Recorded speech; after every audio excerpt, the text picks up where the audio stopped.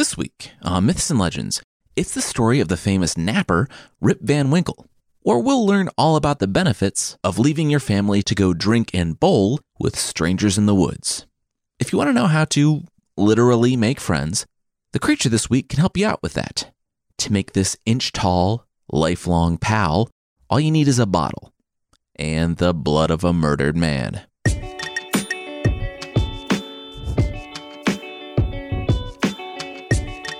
This is Myths and Legends, episode 159, Bad Dad. This is a podcast where I tell stories from mythology and folklore. Some are incredibly popular stories you think you know, but with surprising origins. And others are stories that might be new to you, but are definitely worth a listen. Today's story isn't technically folklore.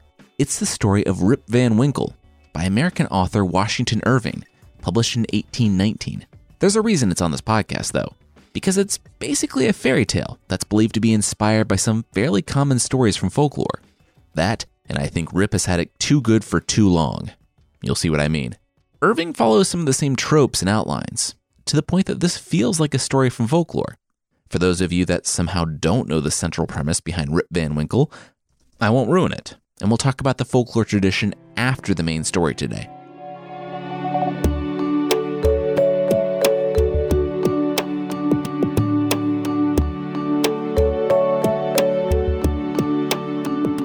Rip's family had been in the Catskill Mountains in upstate New York since before New York was even New York, when it was the Dutch colony of New Netherlands, with its capital, New Amsterdam. As we've talked about before on this podcast, naming things is difficult. The Swedish crown had a colonial presence in North America for about 10 minutes until the ancestors of Rip Van Winkle's family stormed Fort Christina and put an end to that. Yes, Rip Van Winkle's ancestors were brave, enterprising, and active people who made positive contributions to their society. Rip Van Winkle was nothing like his ancestors. That's not to say Rip was a bad guy. He wasn't a bad guy at all. He was a simple, good-natured fellow, meek and kind, a good neighbor and an obedient husband. It was Tuesday, and Rip was out running errands. But first he had to stop off, because the kids in their little Dutch settlement were playing ball. And when kids ask you to play ball, I mean, come on, you play ball. After ball, one of the little boys was having a hard time getting his kite in the air. So Rip helped him out with that. Sitting on the ground, the kids begged him for a story. So he obliged.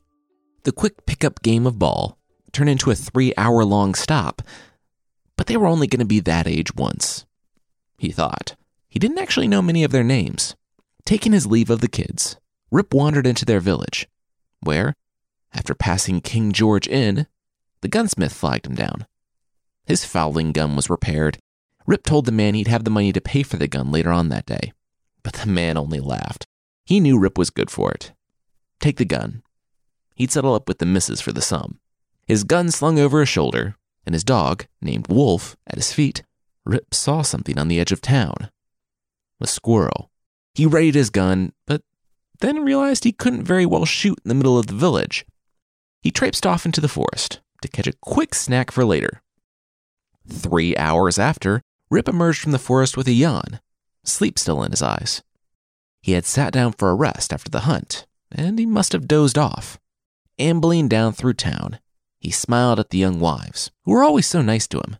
He stopped off to help them with husking corn or lifting a sack of meal inside, even going to the store for one, to pick up something or other for a recipe she was in the middle of. Old Bill was building a fence, and Rip stopped to help him stack stones, and he helped Ebenezer catch his horses for a ride down to New York the following morning. The chill of an October night on the air, and the sun starting to melt into the trees, Rip decided he better call it a day. He and Wolf went home. Deep in thought about nothing in particular, Rip walked on in his front door and sat down at the table for dinner.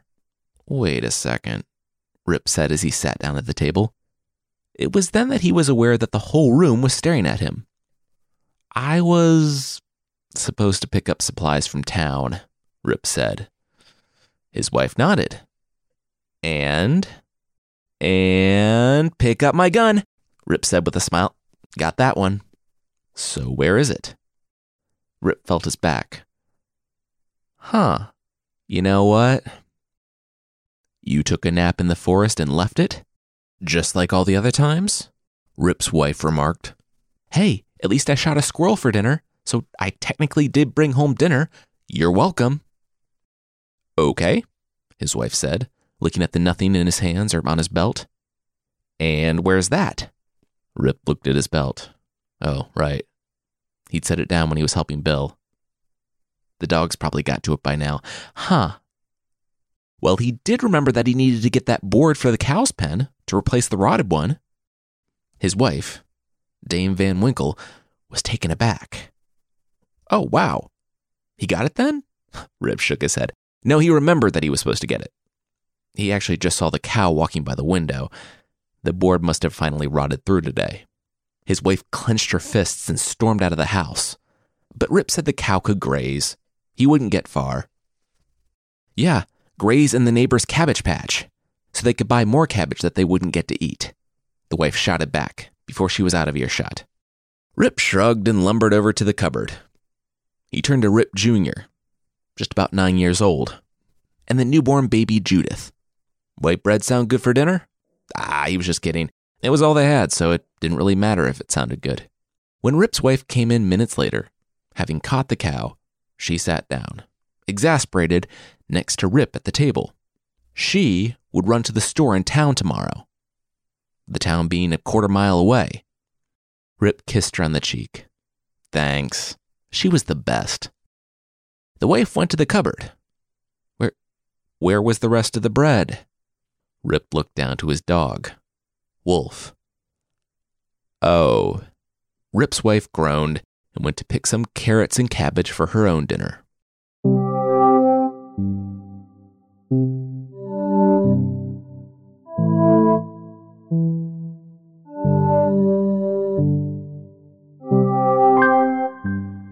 Now, Washington Irving is kind of uncomfortably clear where he stands on Rip's marriage. It was all the wife's fault for being a vicious, nagging shrew. According to Irving, a tart temper never mellows with age. A sharp tongue grows keener by constant use, and no courage can withstand the ever-during and all-besetting terrors of a woman's tongue. This isn't the only nagging wife character in his works either. I don't know, I think he probably had some issues he needed to work through. I say that because, in my opinion, the wife absolutely has a point. I would be so annoyed if, in pre-revolutionary America, my partner was hunting and fishing for fun instead of doing the things we needed to survive. And when he did help out, he almost exclusively helped out other people. His own family lived on a farm he had let get overrun by weeds and decay, leaving just a small plot of corn, potatoes, carrots, and cabbage. The eldest child, Rip Jr., lived in rags and proudly proclaimed that he wanted to be just like Dad. And Dame Van Winkle, as she's called in the story, couldn't even confide with any of her friends. They were all on Rip's side, because as he walked through the village, he would stop and help them out with any task, no matter how small, while his family sat hungry at home. They saw the dilapidated farm and unruly, lazy kids. They declared that it was the wife's fault. That was her domain. And it couldn't be Rip's fault. He was great. Everyone loved Rip. Rip was roused from sleep and looked at his wife, as she had just finished explaining all that to him. Oh, wait. Were they still fighting? Sorry, he had fallen asleep. She was always nagging him. Was it so much for him to just want to enjoy his golden years in peace? You're 29, Dame Van Winkle yelled before rolling over. The life expectancy in 1780 colonial America is just 38, Rip yelled back. Look it up on the single newspaper that comes through here once every 2 months. Those statistics are weighed heavily by infant mortality. You make it past childhood, you're fine, Rip, Dame Van Winkle muttered. What was that? Rip asked. Nothing. Good night.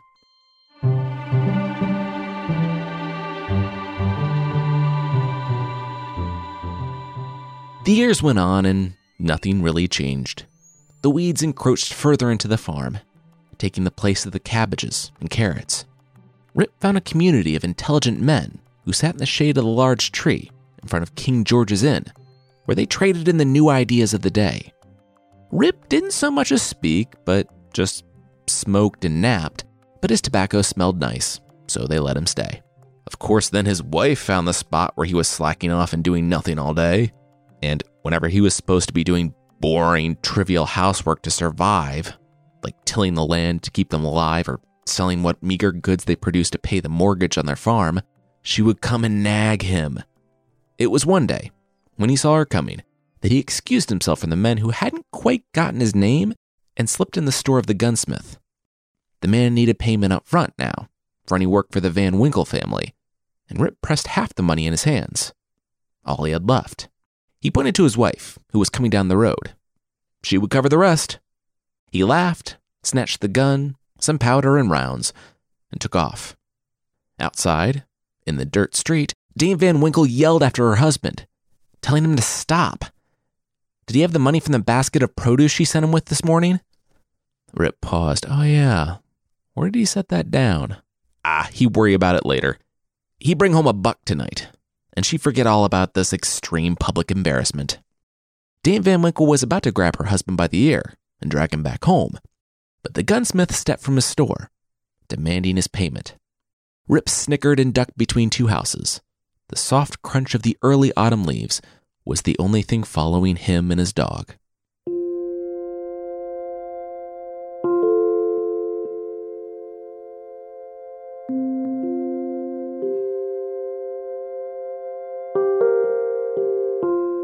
We'll find Rip Van Winkle starting his famous nap, but that will be right after this.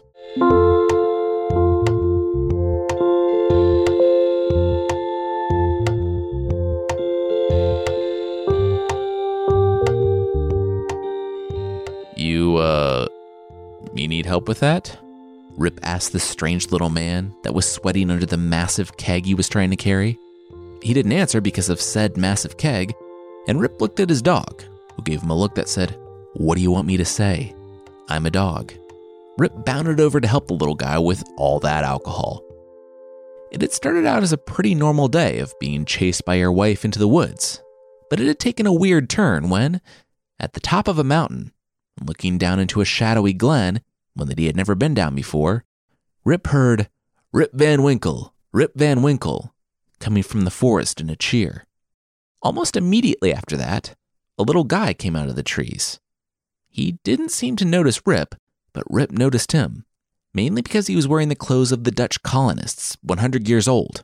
When the colony of New York was known as New Netherlands, he didn't know of anyone living this far out into the forest, but Rip was smart enough to know that he didn't know a lot of things, so he kept his mouth shut and continued hefting the keg. When a whole group of little Dutch guys raise their flagons of liquor when you arrive at their forest bowling alley, cracking open the keg and handing Rip a flagon of his own, Rip could have asked who they were, or what they were doing, or why they cheered his name earlier, or he could just shut up and drink. Rip chose the latter. It was a whole group of guys like the original one, all dressed in an old Dutch style, and all a good 6 inches shorter than Rip. They were playing 9-pins, and for all the games and liquor, they were melancholic, with grave faces. Rip, however, was grinning.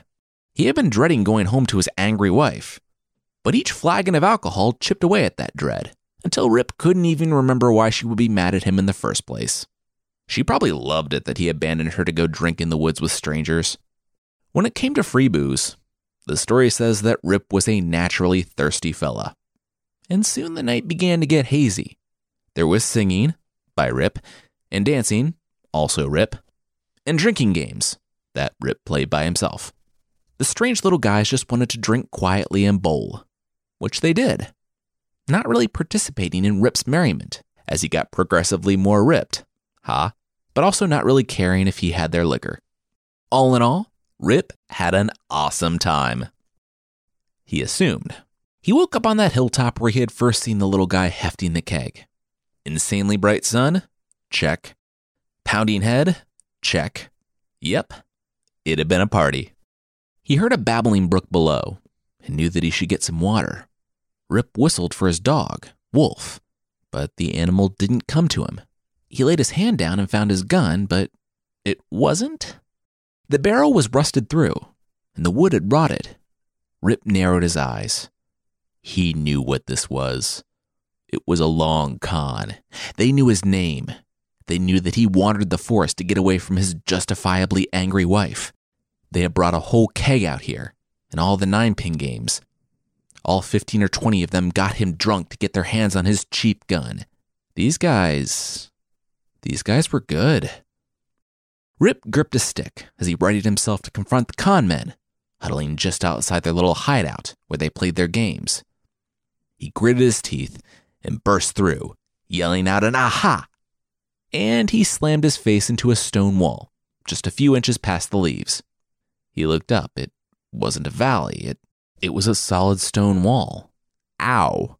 He searched all around, but could not find the area where he had been drinking with those crazy little guys. He began to get panicked, and he whistled for his dog. He figured he'd just sit down by a stream and wait. Wolf was too much like him, too prone to wandering off or getting lost in what he was doing. He would come, though, eventually. Wolf always came running. Except this time, he didn't. Rip bit his lip. That made him nervous. Wolf was always by his side, always. And then he smiled. Maybe Wolf lost track of him when he wandered off drunk. Maybe Wolf went back home. Oh, but Dame Van Winkle. He ran away from her in the village yesterday and didn't come home last night. Just imagining the sound of her voice made him cringe. Still, he had to go home.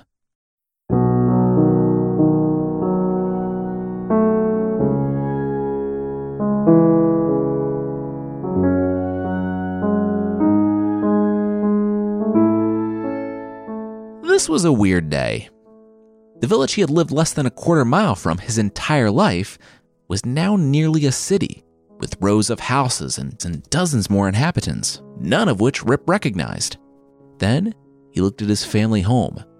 He didn't pay a lot of attention to it, but he was pretty sure the roof wasn't caving in the day before, and his fields were bad, but now they were completely weeds. He opened the door to his home and found nothing but emptiness and rot. On the plus side, his wife wasn't yelling at him. So, this was a draw. After Rip walked through town, the proprietor of the Union Hotel, formerly the King George Hotel, a man Rip didn't recognize, came barreling out, demanding to know what this guy was doing brandishing a gun while being flanked by a crowd. And on election day, Rip narrowed his eyes and stroked his foot-long, gray beard, one that he really should have noticed sooner, saying a couple things. One, these people were just following along laughing at him. He didn't know what their deal was. And two, what was an election? He was a loyal subject of the king, God bless him. So there's a wrong thing to say in post-revolutionary America. And then there was that. A group of men yelled out that he was a spy, a royalist sympathizer. They took out their rifles and said that he'd be sorry in 3 to 5 minutes. These things took forever to load. Rip threw up his hands and said that he meant no harm. He sits here and smokes every day. Like it was his job if he had one of those. What happened to Nicholas Vetter, the man Rip knew as the owner of the inn? Somebody in the crowd said that he died, 18 years ago? There was a wooden tombstone in the churchyard that used to tell all about him. But that's rotted and gone, too. They should really get on that before he's completely forgotten. Bram Dutcher? Rip asked. The proprietor knew that one. He had died in the war at the Battle of Stony Point. Or he drowned off the coast. Regardless, he never came back. Van Bummel, the schoolmaster? Rip said, wide-eyed, and just now beginning to think that something strange had happened last night. Everyone in the crowd smiled. They knew him. He went off to war too, but he came back. He was now in Congress. Rip began to tremble a bit. And what of Rip Van Winkle? There was a collective groan and pursing of lips. Oh, yeah, right there. Rip spun around to see himself. It was him, exactly as he had been on the day he had left for the mountains, napping against a tree. Rip rushed over and shook the man awake, demanding to know his name. The man? reacting in the same way that all of us would react to a strange old man who hadn't brushed his teeth in 20 years, shaking us awake, shrieked. But when the shock wore off, another settled in. The man trembled as he looked into the eyes of the older man, one that he hadn't seen in 20 years. "Rip?" a woman shouted, and both men winced, looking up at the young woman who had come storming into the square, like her mother before her, 20-odd years ago. A realization dawned on Rip, and he turned back to the man by the tree. "Junior?" And then Rip turned to the woman. The way she had said Rip made Rip cringe, like he had heard that sound before. But Rip exhaled when he saw that it wasn't her, but someone that looked so much like his wife, a young woman with a baby in her arms. Rip narrowed his eyes and stroked his beard. What was the young woman's name? She said that it was Judith Gardinier. Rip sighed. "And your father?" She said that she never really knew her father. She guessed that he went out for a pack of loose pipe tobacco 20 years ago and never came back. He took his gun into the woods and disappeared. His dog came home and waited at the door for 10 years in a super sad Futurama-like montage until he died. But they never knew what happened to Rip, whether he died in some accident or was carried away by natives. She never knew him. She was just 2 when he left. Rip could barely contain the tears. Here was his little girl, all grown up with children of her own. And his boy was just like him. Then he asked a question that had been on his mind since he realized he had slept for 20 years. A question that chilled his bones. Rip became serious. It was a question he had feared the answer to. What of the girl's mother? Judith swallowed hard. Yeah, it was just last year. The stress of raising 2 children alone in revolutionary America finally took its toll. She died of a brain aneurysm while in an argument with some guy at the market. Rip exhaled. Oh, thank goodness. Judith cocked her head. Oh, that's, a horrible thing to say. Rip, too relieved, said, yes, but no, because get this, Judith, I am your father. Judith didn't believe it. Rip Jr. almost believed it. And the town was pretty sure that this hairy guy who came out of the forest in the old, dirty clothes reeking of alcohol probably wasn't a mysterious figure from the village's storied past, until a writer of said storied past came hobbling down the road. Now, it said that Rip didn't recognize anyone in the village. And even though it was only 20 years, you have to think that with a decreased life expectancy, coupled with the fact that pretty much everyone Rip's age went off to fight in the Revolutionary War, it's not completely unbelievable that only one guy in their village would recognize the elder Rip. The son of the old historian, Peter Vanderdonk, slowly advanced down the road, cane in hand, at the ripe old age of 55. Vanderdonk immediately recognized and verified that it was, in fact, Rip Sr. Furthermore, when Rip told his story to the still pretty skeptical audience, Vanderdonk corroborated that as well. Being a historian, he could definitively say that the Catskill Mountains had always been haunted by strange beings. Duh. But there was a story to lend even more credence to Rip's account. The Hudson River was named for a Dutch explorer by the name of Hendrik Hudson, aka Henry Hudson, and he would come to the Catskills every 20 years to keep a vigil with the crew of his ship, the one that would later mutiny and abandon him to his death on the shores of Hudson Bay, a detail not mentioned in the story. Anyway, he would bring liquor and ninepins, and they would all celebrate together for a night. Exactly 40 years ago, Vanderdonk's father had once heard them playing in the woods, with sounds like thunder whenever they knocked over the pins. But it was morning before he chanced on the valley where he thought he heard them. It was the exact place where Rip had found the solid rock wall. The gathered listeners nodded. Well, that's a lie. A well-told one, but they preferred to believe that the irresponsible man prone to wandering off and abandoning his family had, get this, wandered off and abandoned his family for 20 years, and just concocted a story about getting drunk with a bunch of Dutch bowlers so the village didn't think he was the absolute worst. Judith believed Rip, though, and Junior did too. Kind of, he was already napping again, and Judith brought Rip back to her home and introduced him to her husband, a stout farmer, and her other children.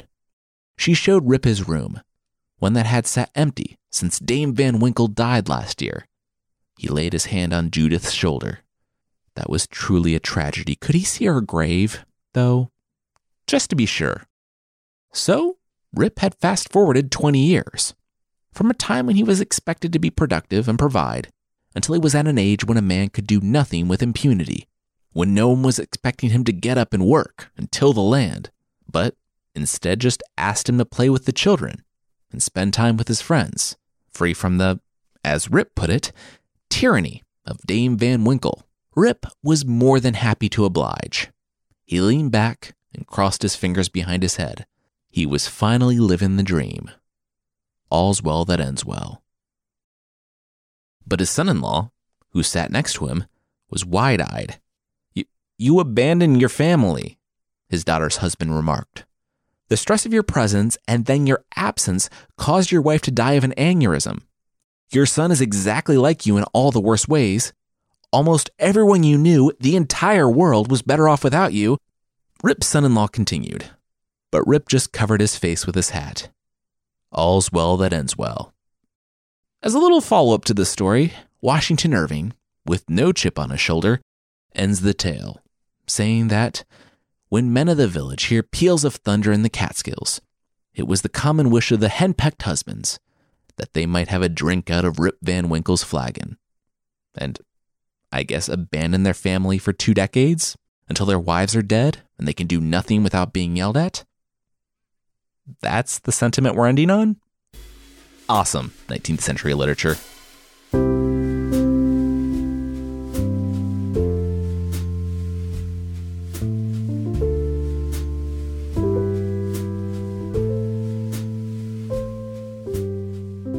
The story of Rip Van Winkle is sort of the American version of a story that quite literally spans the globe. In Ireland, there's the story of Tir na Nog with Oisin and Naim. Tir na Nog is the Celtic otherworld, where Oisin, a human, arrives after being brought there by his fairy love. He spends 3 years there and wants to return to Ireland. His wife allows this, but warns him not to get off his horse. He falls off his horse, and before he can mount it again, he goes all Last Crusade and collapses into a pile of bones. Way back in episode 8, we talked about the story of Urashima Taro, the Japanese story where noted turtle helper, Urashima Taro, is whisked away to an underwater kingdom, where 300 years pass in 3 days. When he returns, he learns how he has passed into legend, though that story, like the Irish version, has a much more tragic ending than Rip Van Winkle, where Urashima Taro doesn't listen to his new wife, opens a box containing the hundreds of years that have passed, and collapses into dust on the beach. I've actually read that. According to Japanese folklorist Lafcadio Hearn, Irving wrote a different version of the Rip Van Winkle story, based on a Portuguese tale that sticks closer to Urashima Taro, just to show you how ubiquitous the story of someone leaving and coming back to a world that has changed in their absence has been. The funny thing is that, to Western audiences, the story of Urashima Taro, which predates Rip Van Winkle by like hundreds of years, is known as the Japanese Rip Van Winkle. Next week, it's our annual Halloween episode, with a story I have been sitting on for 8 months, because it's the perfect Halloween story. It's a supposedly true story from medieval Scotland about an insatiable monster that haunts the forests. If you'd like to support the show beyond leaving a review or telling a friend, there's also a membership thing on the site. For less than the price of a Nutella sweatshirt, a sweatshirt that looks like a jar of Nutella, you can get extra episodes, source pack ebooks, and ad-free versions of this show that don't make your belly look like it's Nutella. I mean, my belly looks the way it does in part because of Nutella, but that's a different thing. Check out support.mythpodcast.com for more info on the membership.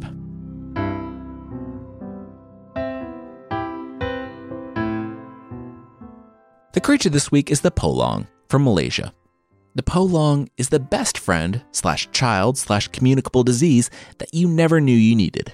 Malaysian witches can form the polong from the blood of a murdered man. Stupid me was reading this and was like, well, If they find a dead body, how do they know it was a murder? Oh, nope, okay, I got it. Anyway, they top off the bottle with the blood and perform a spell that can take up to 2 weeks, which sounds like a long time, but I guess it's probably not if you're making a person. When the witch hears a chirping from inside the bottle, they need to stick their finger in and let the Polong bite it and drink her blood, because that way the bond will be sealed, and the Polong will never turn against the witch. In fact, that's the only way the Polong gets her sustenance, from drinking the blood of Witch Mom. The Polong is essentially just a 1-inch tall woman that lives in a bottle. When she's not on assignment for the witch, that's where you can find her. It's like a sad genie. She does have magic though, and if you're wondering what jobs a witch sends her on, well, none of them are good. The Polong's usual job is to pair with another one of the witch's familiars, cut into the side of a human, and just jump in and start causing trouble, including sickness, insanity, possession, and death. The person who's believed to be ill because of the Polong will have unexplained bruises on their body and blood around their mouth. Because nothing's ever easy, it's resistant to magic and really hard to catch. But if you do get one and know some super powerful magic, you can get it to turn on its witch and tell you her name, which is impressive because, as the witch is basically the Polong's only source of sustenance, it's a death sentence for the Polong as well. That being said, take it with a grain of salt. Surprisingly, the tiny demon that murders on behalf of her witch mom, well, she might lie to you. Want to keep the Polong at bay? Black pepper. That, mixed with some oil and garlic, which sounds like a great dipping sauce by the way, is a way to keep the Polong at bay. I don't know how or why, but if it keeps an inch-tall monster from running around inside of me, I'd be willing to give it a try.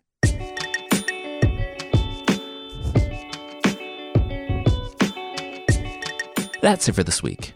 Myths and Legends is by Jason and Carissa Weiser. Our theme song is by the band Broke for Free, and the Creature of the Week music is by Steve Combs. There are links to even more music in the show notes. Thank you so much for listening, and I'll see you next time.